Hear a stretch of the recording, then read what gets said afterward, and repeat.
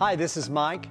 Thank you for being a part of what God's doing at the Heights Fellowship. We hope you enjoy this message.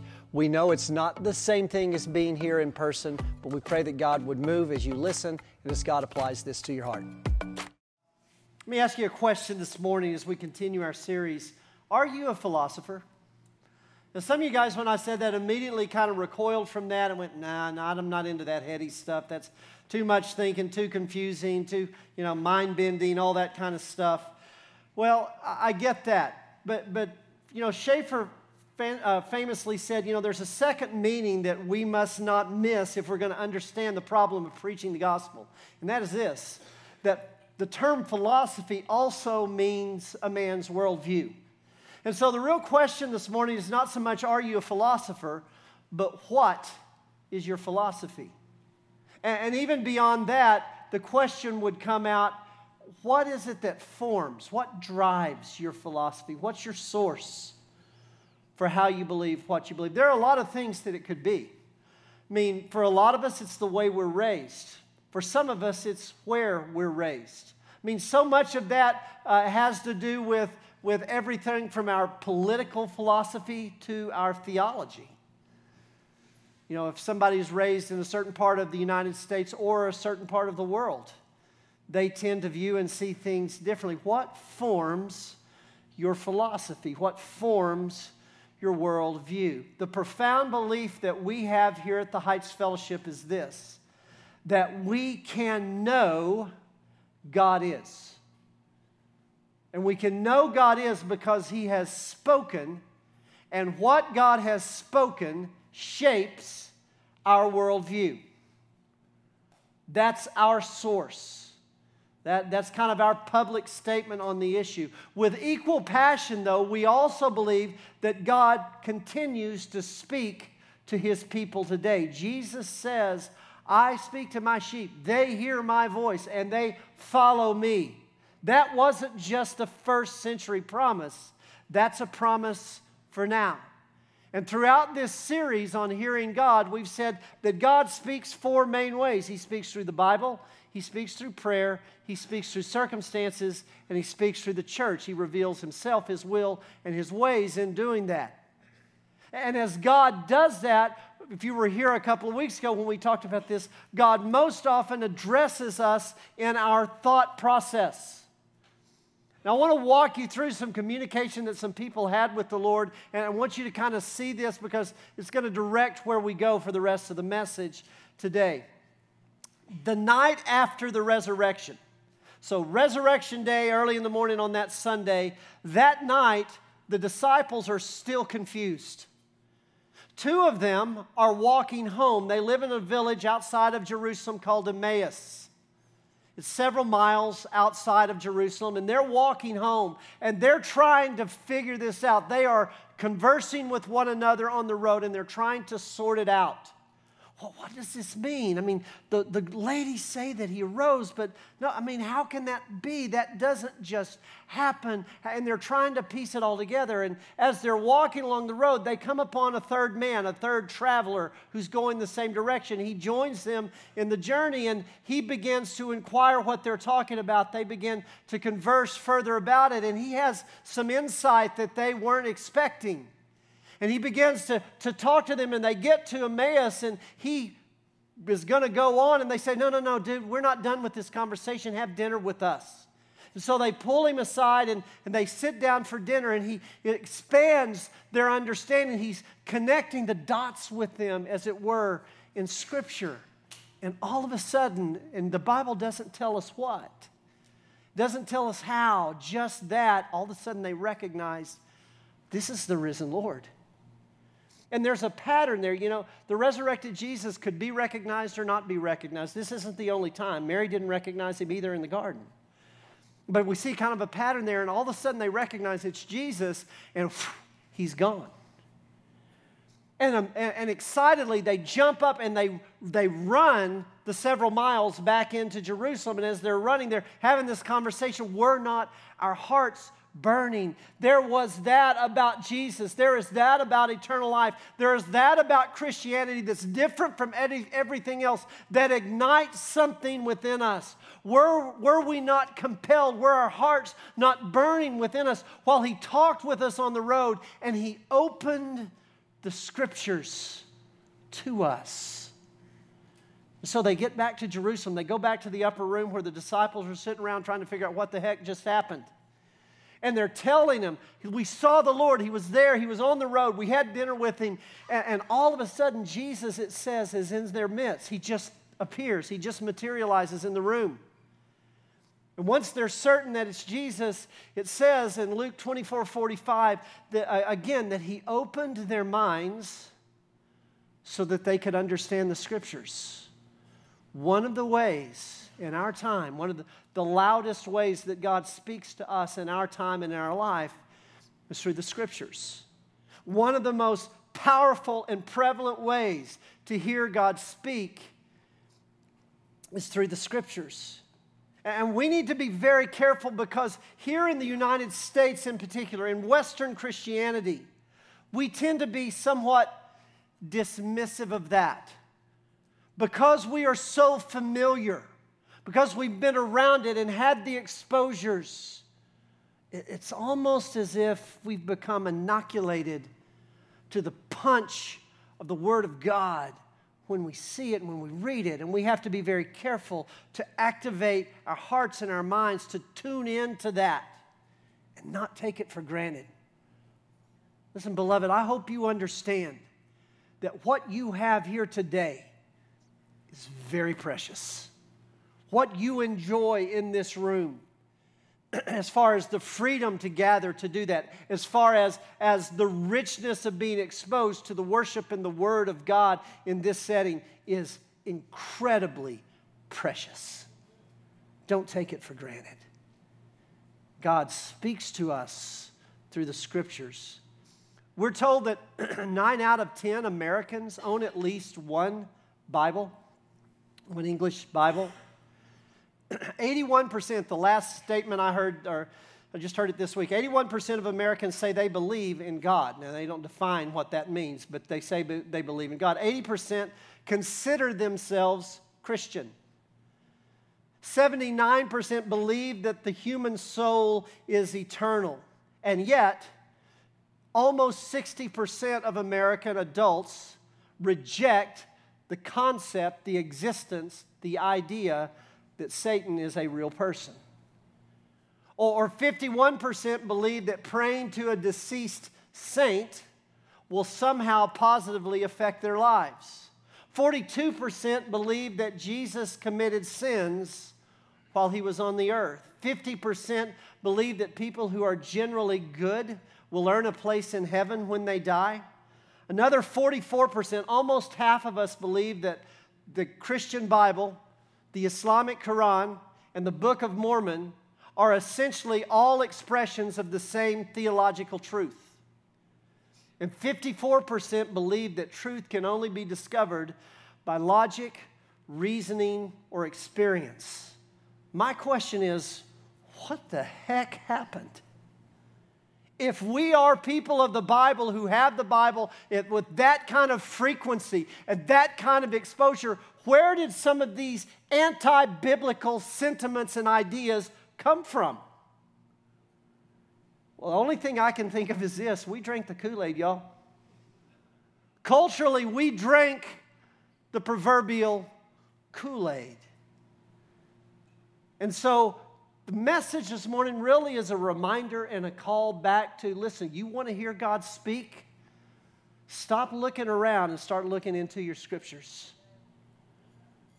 Did you know that when God speaks, He speaks as we hear the Bible read? One of the reasons I use so much Scripture on screens and from my mouth as we talk and teach here at the Heights is so you will hear the Bible in your ears.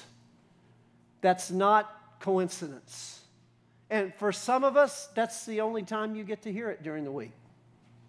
At least you're hearing it. God speaks as we read the Bible, as we expose ourselves to the Scripture, and we constantly remind and encourage you, hey, be in your Scriptures. Have your quiet times. Read every day.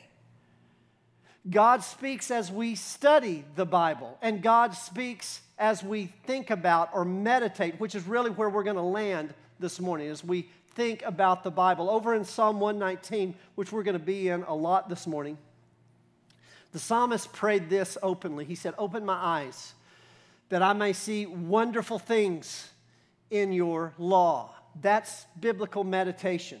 And so let me define the term.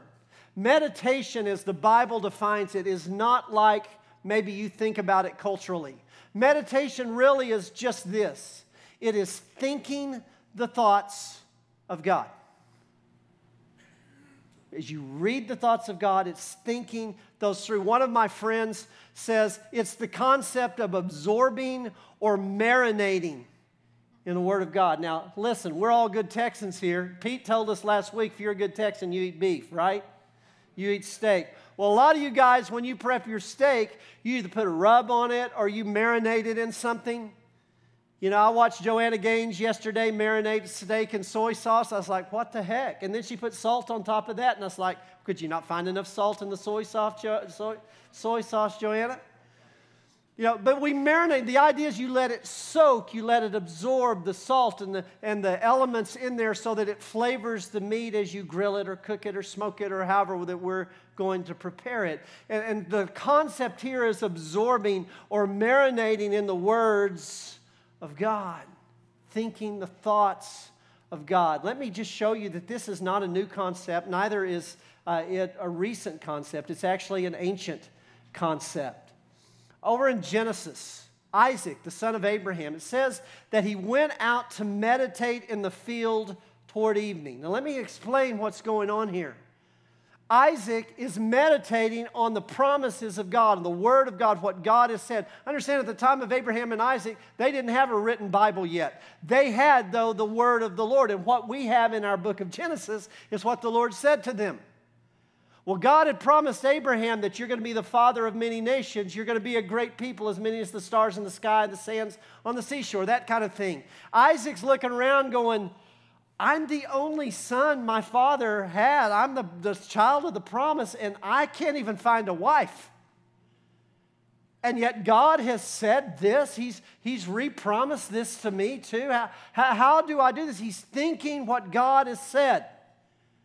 And as he's meditating, he lifts his eyes, and it says, and behold, he looked, and camels were coming. You say, how is that an answer to the prayer? Because on the camels was his wife, Rebekah, that God had brought to him. He's meditating on the Word of God as God is communicating His truth to him, and he begins to see the plan of God unfold. Over in Psalm 119, David, who wrote that psalm, said this, nothing is perfect except your words. You think about all the voices in your world, the political pundits, the educational experts, all the people who attempt to tell us, the medical experts, all of those guys who are trying to tell us this is true, this is true, this is true. The only truth, David said, this is 1,000 years before Christ. Nothing is perfect except your words. And I love them. And I think about them. That's meditation. I'm considering what you said all the day long. Over in Psalm 4, the psalmist says, but know that the Lord has set apart the godly man for himself. Then he says, the Lord hears when I call him. And then he says, tremble and don't sin. Meditate in your heart upon your bed and be still. Think through the Word of God as it applies to your day. Psalm 119:48, my hands also I will lift to your commandments which I love, and I will meditate on your statutes. Verse 78, may the arrogant be put to shame for wronging me without cause, but I will meditate on your precepts. You say, what does that have to do with the message? You want to know how to respond to negative situations in life, to volatile people and bad things that happen around you? Think through the Word of God and how it tells you to respond to those. That's what he's saying. And so I meditate on your precepts rather than just responding. Now the question is, okay, how is Christian meditation different than cultural meditation, some other equivalent to that? Well, the first thing is this. Cultural meditation, most of the time, will tell you to empty your mind, to empty your thoughts, to clear your mind. Put yourself in the right kind of place. Scripture says, no, you fill your minds with God's thoughts. Over in Colossians 3, the New Testament, Paul wrote, listen, let heaven fill your thoughts. Remember a couple of weeks ago we were talking about that kind of force out principle? As you put something into a place, something else gets forced out of it. Fill your mind with the thoughts of God. Secondly, biblical meditation directs us to actively engage God and His Word, to do something about what you read, rather than being passive and just hope that something will happen as a result of it. It's the process of engagement. The third thing is that instead of visualizing our reality, God wants us to find His perspective. God, how do you look at this situation? So all of these are questions that we ask God in the process of engaging Him in His Word. Now here's what the Scripture says. When we think the thoughts of God, you will have God's success. Now let me define God's success, just so we're clear on that this morning. God's success would simply be this. It would be living and doing the will of God. And to help us get there, let's look at a very famous passage of text in Romans chapter 12. New Testament, you've probably heard this from NIV, King James, New King James, NAS. I'm going to read it to you in NLT this morning. It says the same thing. It's a little bit more modern in its presentation. It says, I plead with you to give your bodies to God. Let them be a living and holy sacrifice, the kind He will accept. When you think of what He has done for you, is this too much to ask? Don't copy the behavior and customs of the world, but let God transform you into a new person by changing the way you think. Then you will know what God wants you to do. You will know how good and pleasing and perfect His will really is. When we think the thoughts of God, we'll be able to live and do the will of God. Then you will know what the will of God is, that which is good, pleasing, and perfect. So several scriptures to walk you through this. In Joshua chapter 1, verse 8, Joshua says this. It's all about thinking the thoughts of God. Don't let this book of the law depart from your mouth. Meditate on it day and night, that you may be careful to do everything written in it. Then you will be prosperous and successful. Joshua tells us then that if we think the thoughts of God, if we're meditating, if we're ruminating or marinating on the Word of God, that God will speak to us and we will know how to follow the path in which God is leading us. Another scripture that comes to play here is the one we've already looked at in Psalm 4. Psalm 4:4.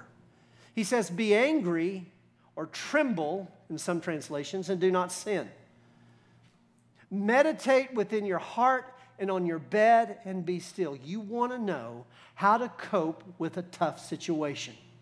A tough spouse, a bad parent, a kid problem, problems at work, a difficult neighbor, problems with somebody that you run into. How do I deal with that? It says, listen, if you will think through the way God has directed you to respond, you'll have a coping mechanism for that.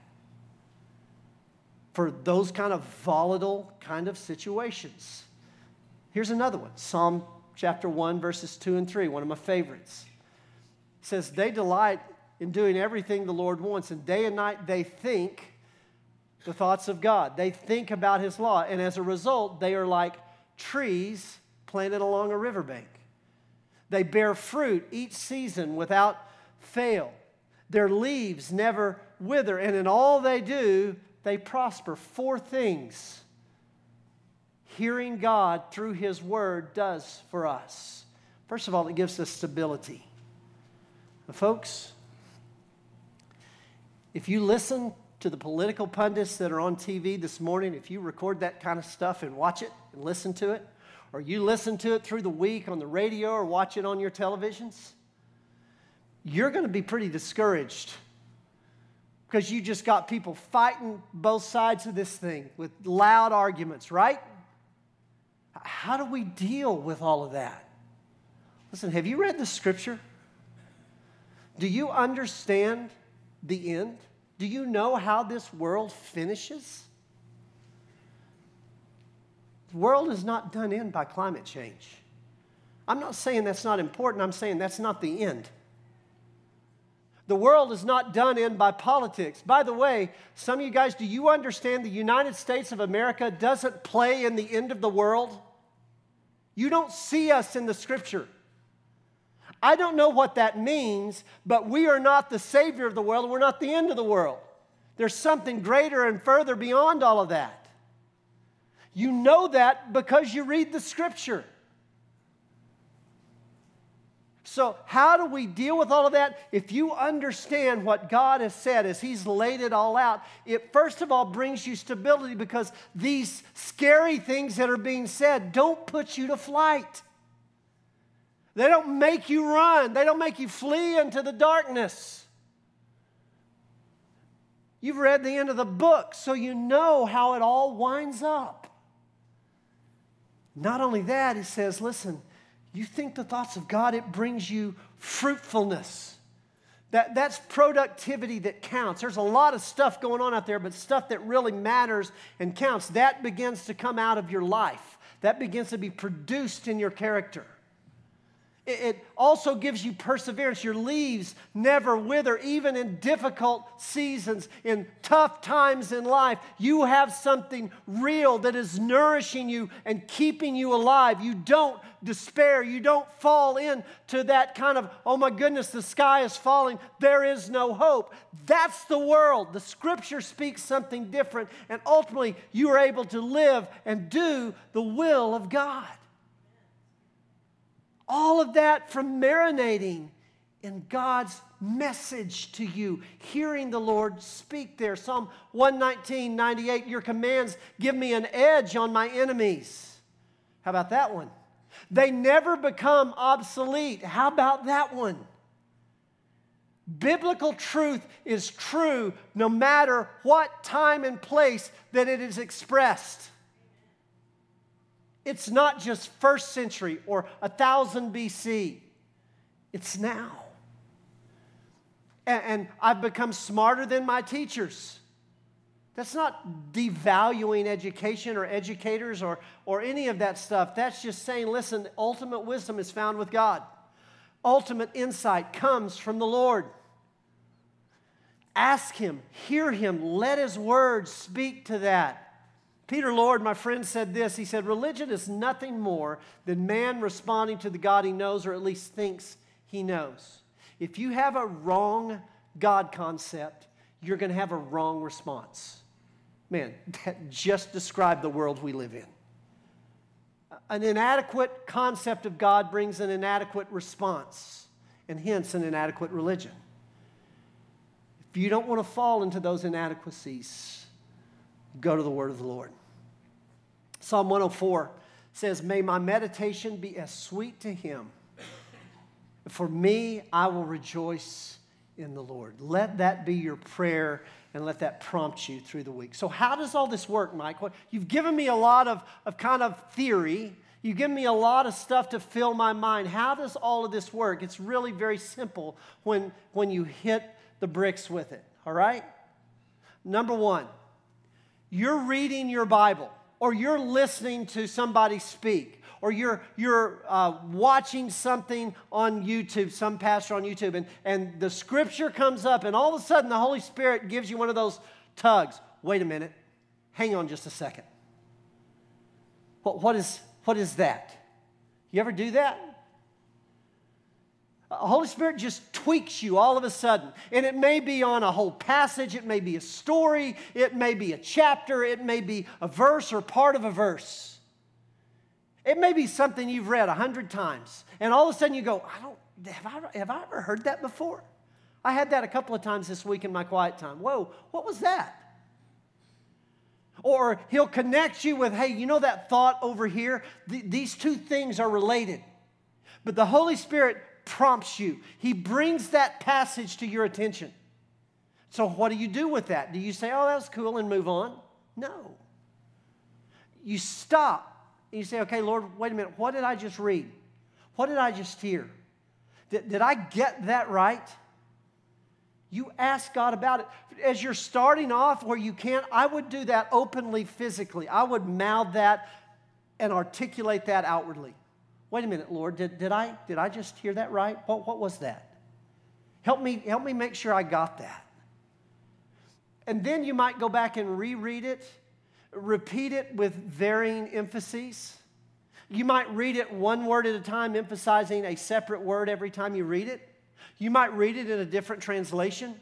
Man, I'm reading in the NIV for my quiet time. You know what? What does NAS say about this? Wait a minute. What does NLT? What does King James say about this? What does New King James say about this? Look at a paraphrase of what it does with it. And then here's the key thing. When you think you've got it, write it out or say it out in your own words.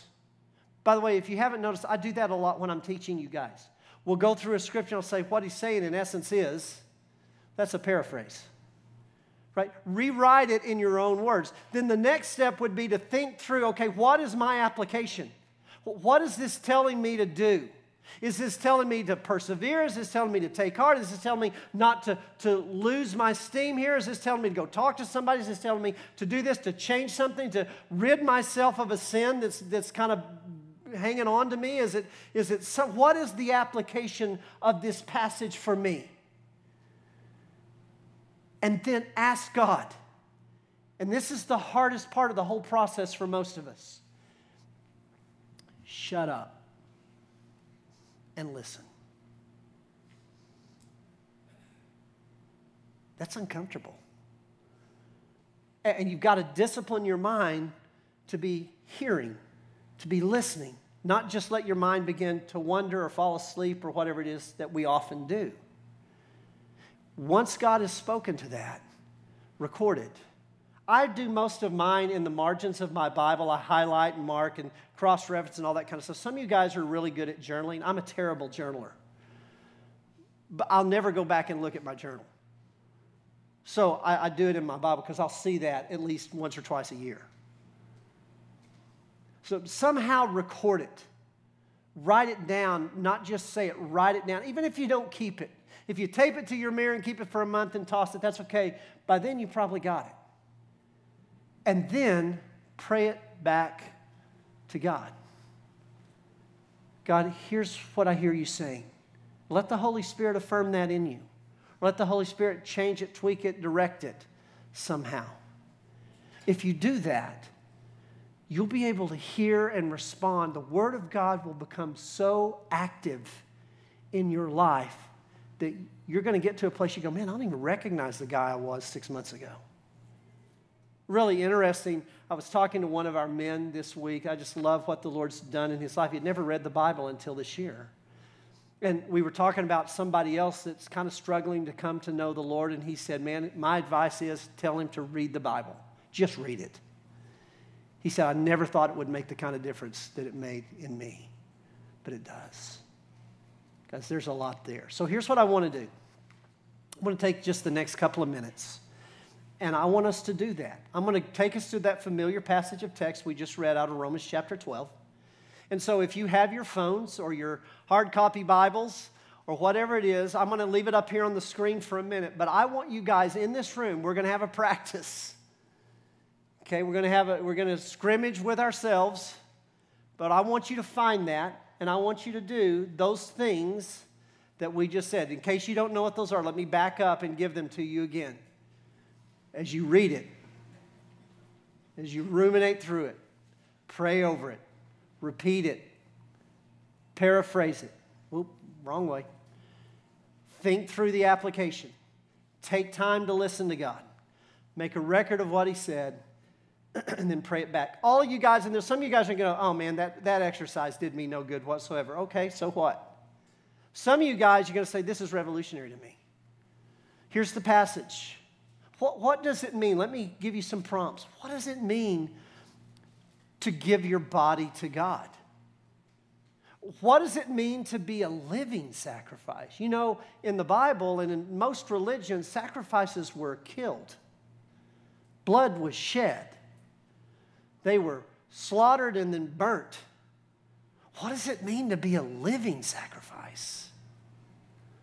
To present your body to God. See, these are the questions we ask. And then, am I copying the attitudes and behaviors of this world? Has culture infiltrated me? Man, I used to be on fire for the Lord, and now I'm kind of ambivalent. What happened? Or I feel distant from God. Where is that closeness? How do I think like God? And where am I lacking in thinking the thoughts of God? How am I not letting my mind be transformed in my thinking? Lord, help me to know what is good and pleasing and perfect. I haven't really given you enough time.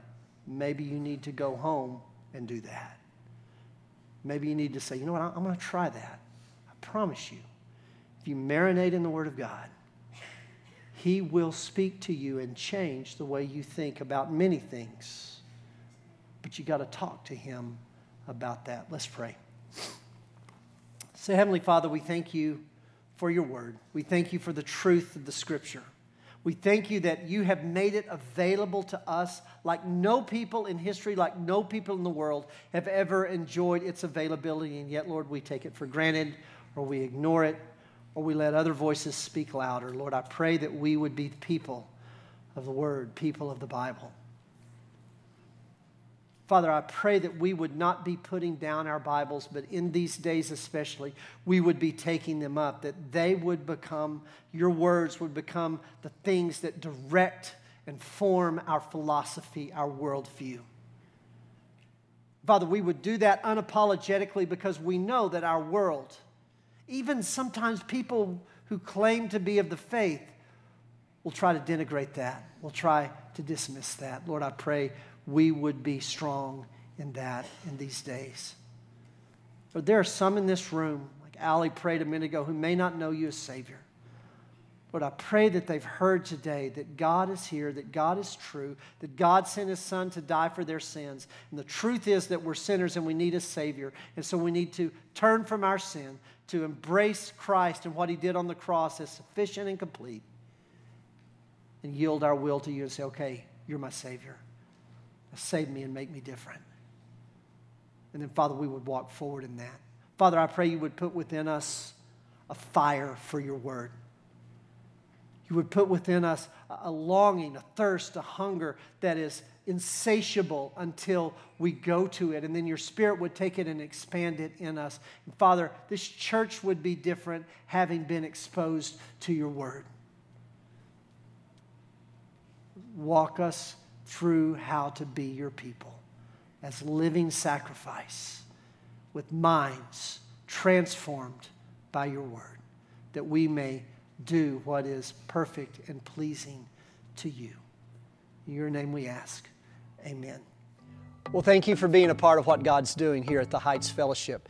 If the Lord led you to make a decision or you have a question or a need, we want to hear from you. Send us an email at the email listed below, info@theheightsfellowship.org, and we will join you in praying as you take a step forward on your journey with God.